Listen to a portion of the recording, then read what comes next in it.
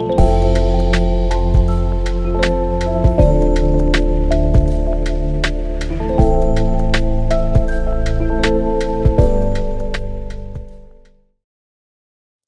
Jesus is answering one trap, the Sadducees approach him with another question meant to stump him, and Jesus' response provides a lot to chew over, not just for them, but for us as well. So let's prepare our hearts as we enter into today's story. Father, we praise you as we come before you right now. May you make Jesus known to us and teach us how to follow him. Spirit, give us eyes to see and ears to hear the words and way of King Jesus, and the grace to follow in his path. Prepare our hearts to meet with you in Scripture as we pray as Jesus has taught us. Our Father in heaven, holy is your name.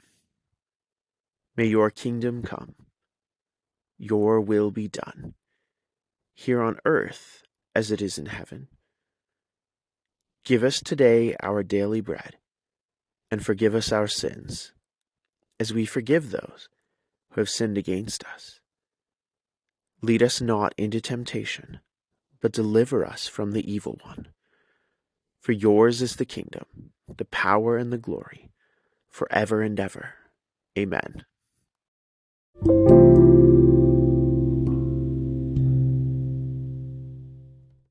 Mark 12, 18-27. Sauducees, who say there is no resurrection, came to him and questioned him. Teacher, Moses wrote for us that if a man's brother dies, leaving a wife behind but no child, that man should take the wife and raise up offspring for his brother. There were 7 brothers. The first married a woman, and dying left no offspring. The second also took her, and he died, leaving no offspring. And the third likewise. None of the 7 left offspring. Last of all, the woman died too. Now in the resurrection, when they rise, whose wife will she be, since the 7 had married her? Jesus spoke to them. Isn't this the reason why you're mistaken? You don't know the Scriptures or the power of God.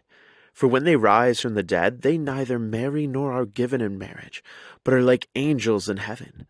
And as for the dead being raised, haven't you read in the book of Moses, in the passage about the burning bush, how God said to him, I am the God of Abraham, and the God of Isaac, and the God of Jacob? He is not the God of the dead, but of the living. You are badly mistaken.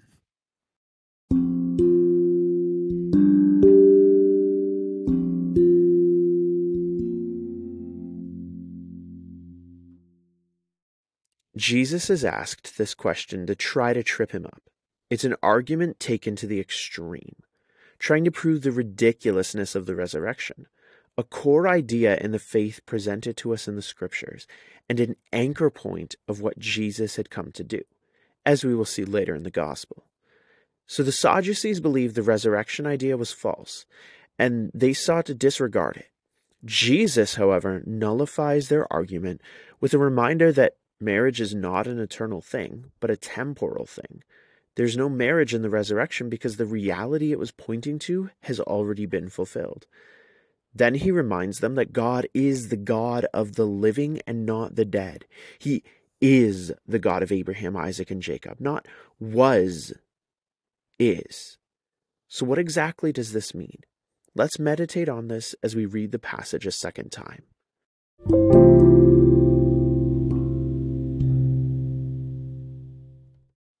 Mark 12, verses 18-27. Then Jesus was approached by some Sadducees, religious leaders who say there is no resurrection from the dead. They posed this question, Teacher, Moses gave us a law that if a man dies leaving a wife without children, his brother should marry the widow and have a child who will carry on the brother's name. Well, suppose there were 7 brothers. The oldest one married and then died without children. So the second brother married the widow, but he also died without children. Then the third brother married her, and this continued with all 7 of them, and still there were no children. Last of all, the woman also died. So tell us, whose wife will she be in the resurrection? For all 7 were married to her.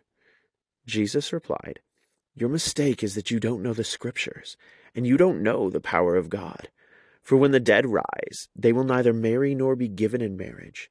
In this respect they will be like the angels in heaven. But now, as to whether the dead will be raised, haven't you ever read about this in the writings of Moses, in the story of the burning bush? Long after Abraham, Isaac, and Jacob had died, God said to Moses, I am the God of Abraham, the God of Isaac, and the God of Jacob. So he is God of the living, not the dead. You have made a serious error.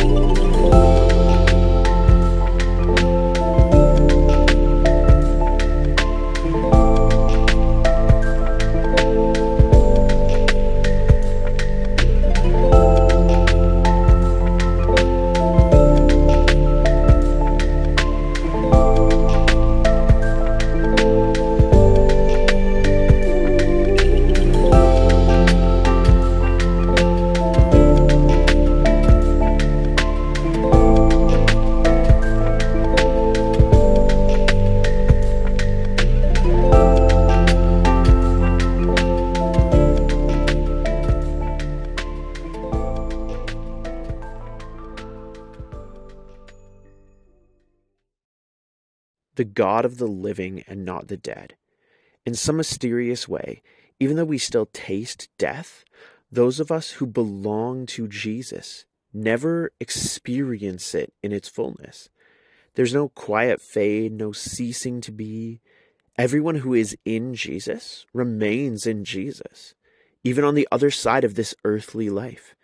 Those saints who have gone before us are gathered in the presence of Jesus, pleading for his kingdom to come, his will to be done.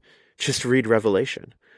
For those of us in Jesus, death truly is just a stop along the way. And even heaven, the presence of Jesus, out of body but still alive, is just another stop, awaiting the final destination, resurrection. How can we know all this to be true? Well, as we are about to see in the story of the gospel, Jesus becomes the first to go through death and come out to resurrection. Now let's ask the Spirit to help us fix this in our hearts as we meditate on this passage one last time.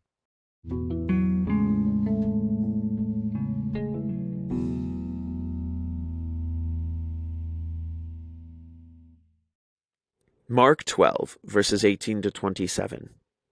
Some Sauducees, the group that teaches there is no resurrection at the end of all things, came to Jesus and began to question him, asking, Teacher, you know how Moses wrote that if a man died, leaving behind no child for his wife, then his brother should marry her and provide a child? Well, what if there were 7 brothers, and the first married a woman, produced no child, and then died? So the second did the same, then on and on through all 7 brothers. All married her, none had kids.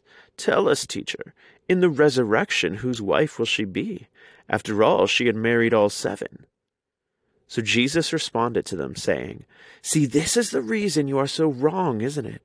That you do not know either the Scriptures or the power of God. When the people of God are raised in the resurrection, they will not marry or be given in marriage. They will be like the faithful angels in heaven. And as for the resurrection from the dead, well, even in the books of Moses it is clear. Look at the passage about the burning bush. God says of himself, I am the God of Abraham, of Isaac, and Jacob. Not was, am. For he is not the God of the dead, but of the living. You are doubly wrong.